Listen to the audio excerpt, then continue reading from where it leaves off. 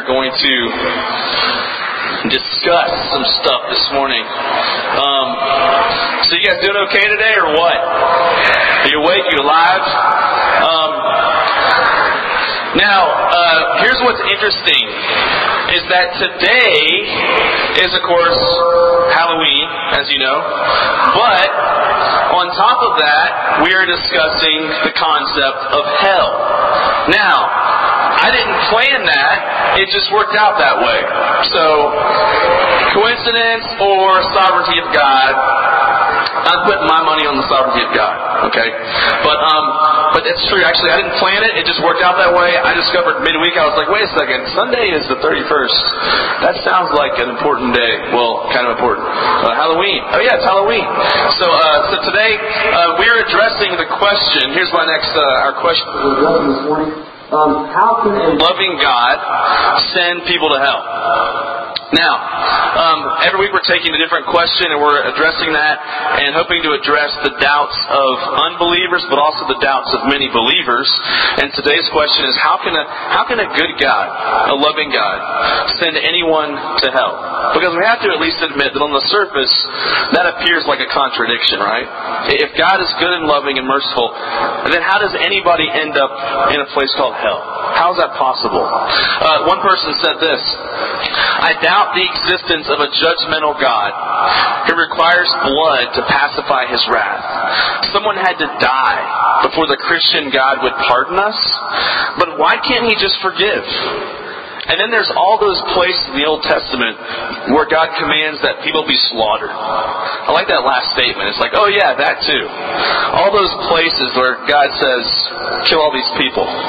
So, they raise a great question. We have to admit that for us, even as believers, this idea of hell is a very difficult belief, is it not? Do you agree with that? Is it a hard belief, this idea of hell? I would say that many of you, when I say the word hell, there's an image that pops into your mind, isn't there? Now, what is that image? What's that? Philadelphia. Good thing I'm not Tim right now. What pops into your mind when I say that word? Dante's Inferno, right? Someone over here is well read. But for those that aren't as well read, what pops into your mind? Okay, fire. What else? What do you picture? What do you picture? What's that? Satan. Okay, what do you picture him looking like? The horns, right? The pitchfork, the pointed tail. He's red, and he's angry. You also picture, I'm sure of it, you also picture a cave where there are stalactites or whatever hanging down, and there's fire everywhere, and there's this devil that looks like a comic book devil that lives there. That's what you picture. Admit it, you all know your mind went there when I said the word hell. That's what image popped into your mind, is it not? Because most of us, our view of hell is influenced by comic books and cartoons more than the Bible, right? Most of you have that picture in mind of hell because that's what this is the cultural image that you have of hell. And so hell is a hard belief because when you think about it, it does seem like a fairy tale, right? It seems like a comic book or a cartoon when you think about hell, the way it's depicted in those kinds of things. In 2003, there was a survey about people. They were asking people if they think they're going to go to heaven or hell, and 64% of people surveyed said they think they're going to heaven. 64%. Only 1% said they might go to hell. Now, it'd be interesting to know if you're the person that's surveying someone and you say, do you think you're going to go to heaven or hell? And the guy's like, I'll probably go to hell. At that point you kind of move away because you're like, what did you do? You're in the 1 percentile, buddy. You must have killed somebody, right? But it's true. Most of us as Christians, we even as believers, we think of, hell's for people like Hitler, Saddam Hussein, the really bad people of the world. Right? So it's a very difficult belief. So your first two questions at your tables to get things going are this. Number one, is it difficult for you to believe in hell? Why not? And then secondly, do you have difficulty believing in a God of love, but also a God of anger and wrath?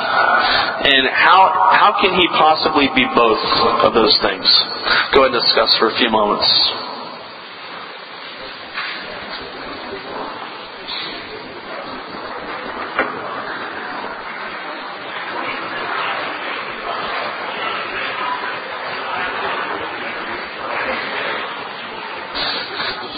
Okay, with these questions, we're going to unpack these a little bit more as this talk unfolds, and you'll have some more discussion here in a minute.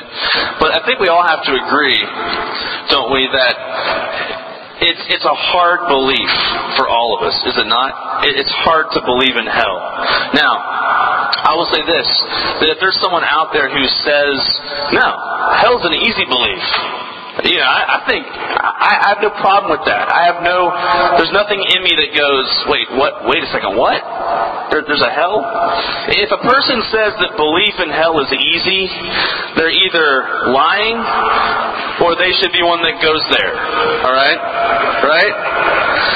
Because if they're sitting there going, yes, I'm excited about people going to hell, right? Then they're probably someone that needs to go there. Right? Did someone over here say that, by the way? I just want to know, because that's also heard people laughing. You're like, yeah, it's an easy belief. That table is all going to the bad place, I have to say right now. No, but seriously, if something in your heart doesn't have a problem with the idea of hell, then something's probably wrong with you. Seriously. Okay? Now, here's the interesting point. Even Christians, there are many Christians that say that they think it's just a myth. They think that hell doesn't really exist. There's no place of eternal destruction, eternal torment. That's just fairy tale. There are many Christians who say that. Now, I'll say this. That if a Christian says there's no such place as hell, they are calling Jesus a liar. Because Jesus speaks about the concept of hell more than anyone else in the Bible. If you look at His words in the Gospels and beyond, you will see that He speaks about eternal torment, eternal destruction, more than anyone else in Scripture. So we can't say that it doesn't exist. We can't be a Christian and say there's no such thing. So this morning I want to break this into two parts. The first part, we're going to address the idea of God being a loving God, but God also being a God of wrath and anger, and how those two things fit together. Then we're going to get into the idea of hell. So we'll do the angry and loving God part first. Look at Psalm chapter 145, and we're going to look at verses 17 to 20. And here's what it says. The Lord is righteous in all His ways, and loving toward all He has made. The Lord is near to all who call on Him, to all who call on Him in truth. He fulfills the desires of those who fear Him. He hears their cry and saves them. The Lord watches over all who love Him, but all the wicked He will destroy. I just love how that verse ends like that. Now, your third and fourth questions are this. What does this passage say God does for those who seek Him? There are four things God says that He does for those who seek Him. And then secondly, what do you think David means when he says that God is near to all who call on Him? These are some observational type questions, but just think about these for a minute and go ahead and discuss.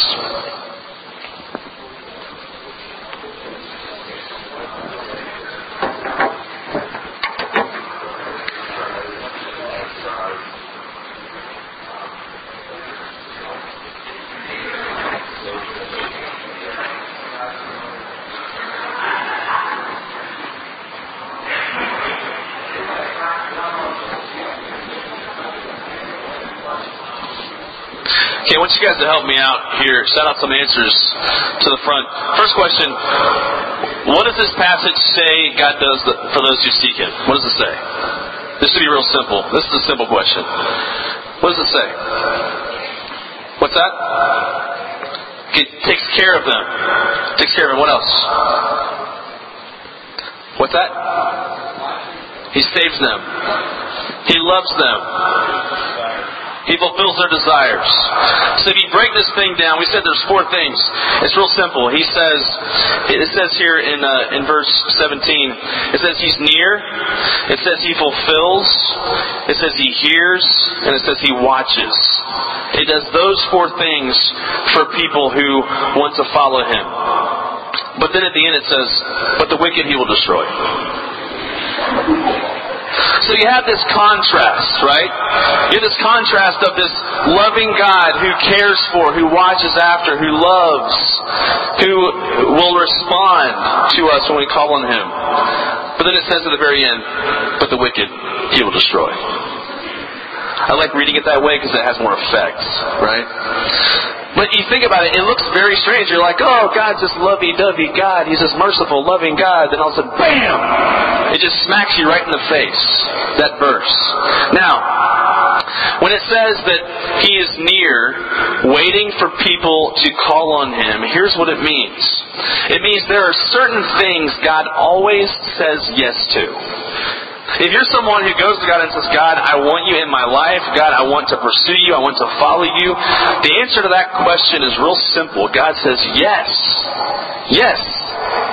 The answer to that prayer is always yes. It's never, okay, pray it again. Just pray it one more time and then I'll do it. That's never what it is. The answer is always yes. If you want to be in a relationship with Him, if you want to respond to His pursuit, that's what it is. It says He is near to all who call on Him. I would guess that many people in this room have this idea of God of being a distant, detached, uninterested deity in your life. That's how you see God. This verse says you're wrong to think that. This verse says that God's near. He is near when you call on Him. Now, something else it says, if you look at what it says after it says He is near, what else does it say? It says to all who call on Him. Then what does it say? What does it say? To all who call on Him in truth. Now here's what that means. That means that you can't make up some God in your own mind and pray to that God. That would be called an idol and a false God. But I'll tell you how this works itself out in our lives. A few weeks ago I was talking to a guy that goes to this church. He's not in the room, so he doesn't know I'm talking about him, but I'm not going to tell his name. But he was telling me that he was mad at God because God doesn't answer his prayers. And I said, so what have you been praying to God? And he said, well, I've been praying that I'd be a better football player so that I could make first string. And he said, I got put on second string. God didn't answer my prayer. And I said, I understand your frustration. I understand your heartache in that. But I think you're praying to the wrong God. I think you have this image of God in your mind that says, I'll pray to you, God, and you'll do whatever I want. You have this view of God like He's some genie in a bottle. And that's not calling on God in truth. Because nowhere in Scripture do I see God say, okay, just tell me what you want and I'll do it. I don't see that anywhere in Scripture. So I said, look, man, maybe you should pray this way. Maybe you should pray like, God, I got put on second string, but God, teach me what you were trying to show me in the middle of that. Maybe it's humility. Maybe I'm too prideful. Maybe God's trying to show him something about Himself in the midst of God doing that. That's how he should pray to God. So the answer is when you call on God in the truth, not when you call on some God that you've made up in your own imagination. Does the God that you pray to, does the God that you call on, does he fit the picture of the God in Scripture? That's the question. And so the reason why I say all this, because we have a picture of God who is willing to respond, who's willing to come near to us when we call on Him. But there's the other picture of God that destroys the wicked. And the two don't seem to fit on the surface. But here's what we must know. We must know that God is, this verse tells us that God is a God of love, but it also tells us that God is a God of judgment. If you took a survey on the street and you asked someone, okay, what is God like? You might get things like, oh, God is love. That's one of the most popular expressions people use today. God is love. And it's true. But they're missing the point, because I think if you ask them what does that mean, they think it means that God should get off my back and let me do whatever I want. That's their vision of God being love. But let me tell you something. That vision of God being love would not be a God of love at all. In fact, that would be a God of hate. I'll say that. That would be a God of hate. And let me explain why. Think about a parent disciplining a child. Think about my son who's 3.5 right now. Think about when he's 17 years old, the age of some of you in this room. If he came to me as I'm watching television and said, "Dad, we need to talk." And if he said to me something like, "Dad, I'm doing drugs, I'm partying a lot, I'm messing around with girls," whatever he might say in that conversation. And what if I just said, "Thanks, son. All right." Click, click, click. Would that reaction be one that is loving? Would that reaction be one that communicates, "Wow, I really care about you, son"? No. In that moment, I might have some anger. But that anger is going to be because of my love for him, not in spite of. And so you have to understand this concept, guys, that it's because of God's love for us that sin makes him angry. It's because of God's love for you that he feels wrathful against sin. You see, we can't separate these ideas of God's loving over here and God's wrathing over here. The two are intertwined. Just like when a parent disciplines a child, it's for their best interests. So the two are connected. They're not separate. They don't just coexist. One depends on the other. Now, let me ask you this. Can you imagine if sin didn't make God angry? Here we are killing ourselves spiritually and physically, and God does nothing? Can you imagine that kind of God? That would be a God of hate, not a God of love. And so God has to be a God of love and wrath at the same time. Those two ideas don't just coexist, but they depend on each other. I'll give you another example of that. Imagine a judge who is trying a murderer in a courtroom. And the murderer is proven guilty, but the judge says, "You're free to go. You've killed someone, I know you're guilty, but you're free to go. Just go." Would that be love? Now, it might feel that way to the criminal, right? The criminal might go, "Really? That's the most loving thing you could have possibly done." But what about the victim's family? Is it going to feel like love to them? It's going to feel like hate to them. Because here's the point. If God was just this God of love, like the way that the world sees God of love, then his love towards the criminal would be really hate towards the victim's family, right? So you see that God has to carry out his wrath on sin. He has to. That is the most loving thing he could possibly do. His justice demands it. His goodness demands it. So in order for God to be a loving God, he has to also be a God of judgment and wrath.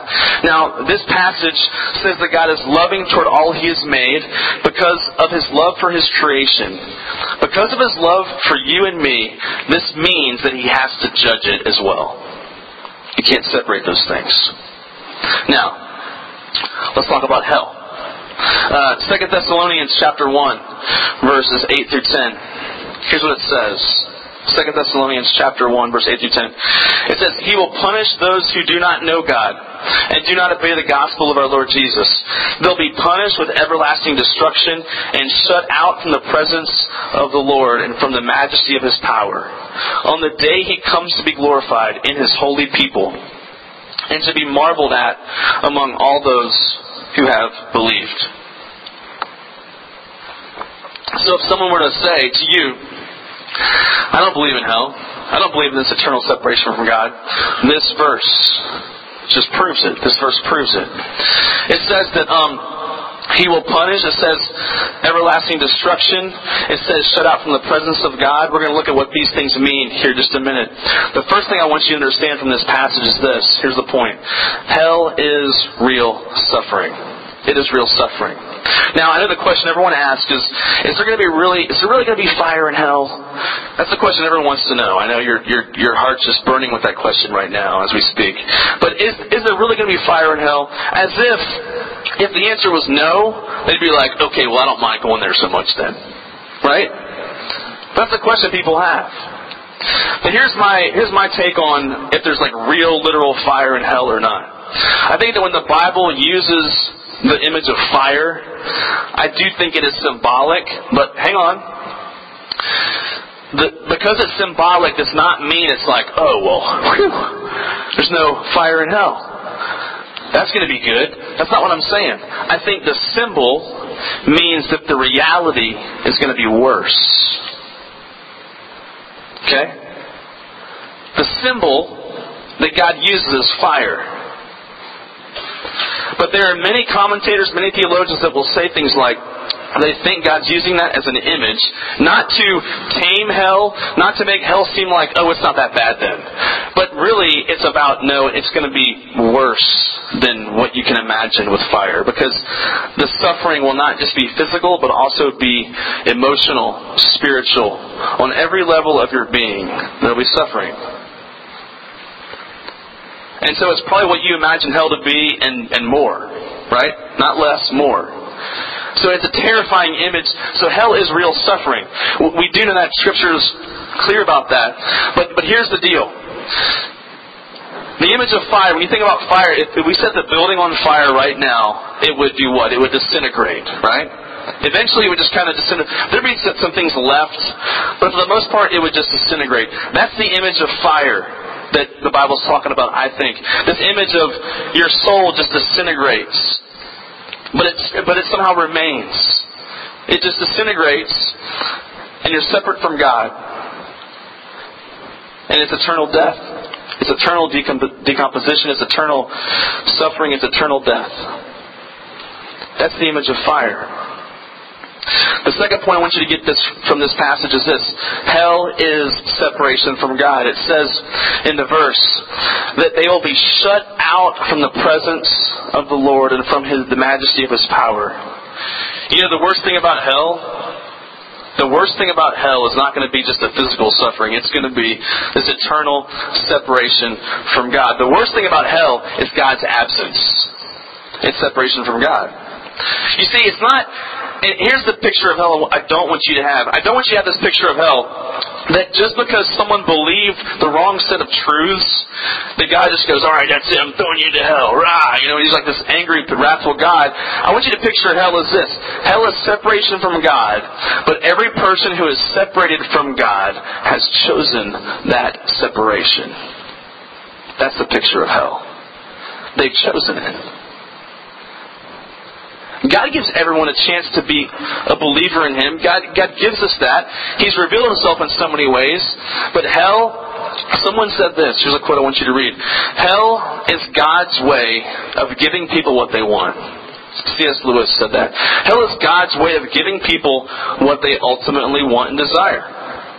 So if someone rejects Christ in this life, then when they die, God gives them what they want. He says, okay, you rejected me here. I'm not going to force myself on you. I'm a good, loving God. I want to give you the free choice. I'm not going to force myself on you, so I'm going to give you what you want, which is separation from me. You've chosen to be separate from me in this life. I'm going to give you the exact thing that you want and desire. Separation from me. So in the end, God gives people freedom from Himself, which I think is the most fair thing He can possibly do. Hell is separation from God. We're going to look at Romans chapter 1. We're going to skip around this passage a little bit. Romans chapter 1, verses 18, verse 21, and also verses 28 and 29. Here's what it says. It says, the wrath of God is being revealed from heaven against all the godlessness and wickedness of men who suppress the truth by their wickedness. For although they knew God, they neither glorified Him as God, nor gave thanks to Him, but their thinking became futile, and their foolish hearts were darkened. Furthermore, since they did not think it worthwhile to retain the knowledge of God, He gave them over to a depraved mind, to do what ought not to be done. They have become filled with every kind of wickedness, evil, greed, and depravity. So this verse is saying that wickedness suppresses the truth, that sin blinds us. This is why when you have a friend who is just off the deep end into sin, this is why it's so hard for them to come back from that. Because they are so blinded by their actions. They've enjoyed aspects of sin so much, it's like their heart becomes calloused, their eyes become blinded, and sin suppresses the truth. In verse 28 it says, it's basically saying that when someone rejects God, He gives them over to their sin. It says that when someone just outright rejects God, God basically says, okay, you know what? I'm going to give you what you want. And so He hands them over to a depraved mind and a debased mind. Now, this verse is talking about what happens in this life. It is saying that God gives people over in this life to that kind of thing. He says, okay, you want to walk down that pathway of sin? I will let you pursue that. I'll let you go down that road. I'm going to let your sin reap the natural consequences for what you've chosen. I'm just going to let it play out. I don't have to do anything. I'm just going to let you destroy yourself because that's what you've chosen for yourself. And God does that with some people in this life. He just turns them over to this debased, this depraved mind. Now, if God does that to an extent in this life, then we can only conclude that hell is the final handover. Hell is the final handover. Hell is God's final act of saying, okay, I'm fully giving you over to your evil. I'm fully giving you over to what you want. This path you've chosen for yourself, I'm giving you over to it. Hell's the final handover. Hell is God giving people over to what they've chosen. You know, most of us, I think, we've had this picture of hell in our minds like it's this place where people are locked up in this chamber and they're like, I'm sorry, I repent. I'm sorry for everything I did wrong. They're just these sorry, repenting people in hell. There is no support in Scripture for that image of people's hearts in hell. In Revelation chapter 16, don't turn there right now, but read it later on tonight. Revelation 16, it talks about these bowls of wrath that God is pouring out on people and the Antichrist. And people have rejected Him. And it says that even after all of this wrath and suffering, they still did not repent. So hell is God's final handover to people's evil and so on. They're so blinded they still can't even see the truth. And so a couple of last questions. We're going to wrap up after that. The last two questions are this. I think the hardest questions of the morning. Does hell seem like a just punishment for someone who wasn't a believer, but still lived a pretty decent life? Why not? And then lastly, how difficult is it for you to think that you deserve hell? Do you struggle with that? Go ahead and discuss.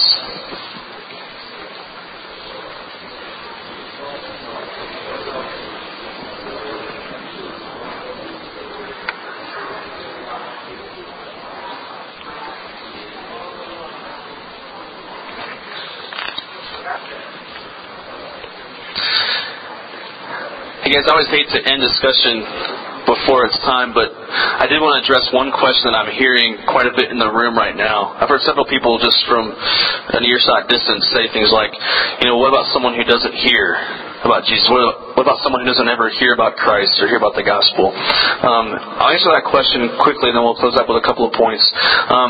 The way I've heard that question answered the best is this. Well, here's what I know. I know that God is a good, loving God. And I know that He's revealed Himself in countless ways throughout our world. So for us to ask the question, okay, what about those who don't hear? First of all, I'll say that you don't know that there is someone out there who hasn't heard. I know it's hard to wrap your mind around, but I think God can reveal Himself anywhere, anytime, any place, through any way whatsoever. He's done it throughout history. And so we don't know that there are people out there that haven't heard. But even if there are some that haven't, obviously you guys grew up in the Bible Belt. So you have to understand, we have to at least acknowledge that you guys here in Central Texas have heard the gospel a lot. And I would venture to say that someone who grows up in a Muslim country probably doesn't hear the gospel very often, right? That's just a hunch. But here's what I'll say. God has still given everyone a critical thinking mind. They can weigh things out for themselves. Romans chapter 1 says that no one is without excuse. And so even you guys here in your Christian culture, you guys question Christianity all the time, right? You do. You question it all the time. You're like, is that really true? I think kids in other countries do the exact same thing with their religion. They say, is that really true? Is Hinduism really true? Is Buddhism really true? And so God's given everyone a critical mind to think and explore. And so I think that the truth is available to everyone in some form. But I also think that, there could be some people out there that don't have full revelation like you might have. But I trust God because He's good to do what is right in that situation. I don't know what that looks like. I don't know if God, I'm just speculating. I don't know if God says, okay, this person responded to the bit of revelation they were given, therefore they're covered. I don't know how that works. I don't pretend to know. But if you're someone here this morning that is not believing in God or not believing in Christ because of that question, I would say, well, you have the truth. You can respond to the truth. It's not healthy to speculate on what God does elsewhere. Think about what God is doing in your life and in your heart. So the couple of closing points. The message, I think, for believers this morning is this, is that we really deserve hell. That's a hard thought. That's a hard belief. We really deserve eternal separation from God because of our sin. And if you're someone that doesn't really believe that about yourself, then I hope this morning has reminded you of the grace of Christ, and it's reminded you of your total dependence on Christ for everything. Because you cannot earn your way. You can't. You just can't. I talked with a guy yesterday at the gym. It's just a random conversation. God brought it about. But it was a conversation, very interesting. He's not a Christian, but he was asking me questions about the faith. And he basically said, well, why do I need Christ? Because I'm a good person. I mean, I could look the exact same. My life could look the exact same as someone who is a Christian. So why do I need Christ to make myself good? And I said, well, that's a great question. You know what, though? I said, look, here's the deal, though. The Bible says every single one of us deserves separation from God, deserves hell. And so if you're going to tell me that you don't deserve that and that you're good enough, you're trying to save yourself. That's pride and arrogance and self-righteousness. Those are the sins that Jesus yelled at the most, right? Jesus yelled at the Pharisees more than anybody else. That was their sin. So even that sin of pride and arrogance and self-righteousness is deserving of eternal separation from God. Because I'm basically saying to God, I don't need you. I can do it on my own. That's an evil, evil thought. That's an evil thought. That's for believers. If you're in the room this morning and you're not a believer yet, you're not following Christ yet, here's what you probably think. You think that God is good, and that He would never send you to hell. He would never send you separation from Him. You're right about one thing. He is good. But He's also just. And His goodness demands justice. And either Jesus is going to pay for your sins, or you are going to pay for your sins. There's no in between. And so if you're not a follower of Christ right now, I encourage you, don't be one of the ones that God says, okay, I'm going to give you what you want. You rejected me now, I'm going to give you what you want for all of eternity, which is separation from me. Don't be one of those people. Because don't question God's goodness and His justice. His goodness demands that He also be just. It just does. Now, there's one last question I want to just open the screen. I want to answer it real quickly. You don't have to leave. It's getting late, but this is important, I think. It's important enough. Someone asked me a question this past week. And here's the question. Why would God create a world where people have the choice between good and evil, or the choice to reject Him? Why not give them only one choice? Here's how I answer that question. I think that God gives us a choice to choose Him or not to choose Him because of one thing, and it's love. Because if you think about it, if there was no choice, there'd be no such thing as love. Think about this. If my wife held a gun to my head and said, "Here, love me, right? Is that love? No. There's no choice. Like, okay, fine, put the gun down. So if someone forces you to love them, that's not love, right? If there's only one choice, then there can't be love. And so I think God has created a world where there is choice in that. But it's because of something greater, and that is He wants us to choose Him out of love. He wants us to see the love He has for us, and He wants us to choose Him for the same reason. But the bad part about that is that everyone won't choose Him. Some choose to reject Him. And in the end, God gives them what they want. And it's a sad, terrifying state for someone to be in. That's my prayer for you. I pray that if there's anyone here that wants to talk about this further, please come talk to me afterwards. I'm going to pray for you guys, and you guys can head out of here. God, I pray that you would just help us to be, just as Christians, if for those of us that are Christians, and help us be humbled by this idea of that we deserve this thing called hell, separation from you, torment, suffering. Yet, you in your grace and mercy have chosen to give us a way out of that. God, I praise you for that. I also pray for anyone that may not be a believer. I pray that as a result of what we read and talked about this morning, they would come to know you. They'd want to pursue you with everything inside of them. They would want to come into a relationship with you and not reject you in the way that they have in the past years. God, I pray that for them. And I pray this in your name. Amen. Thanks, guys. Have a great Halloween.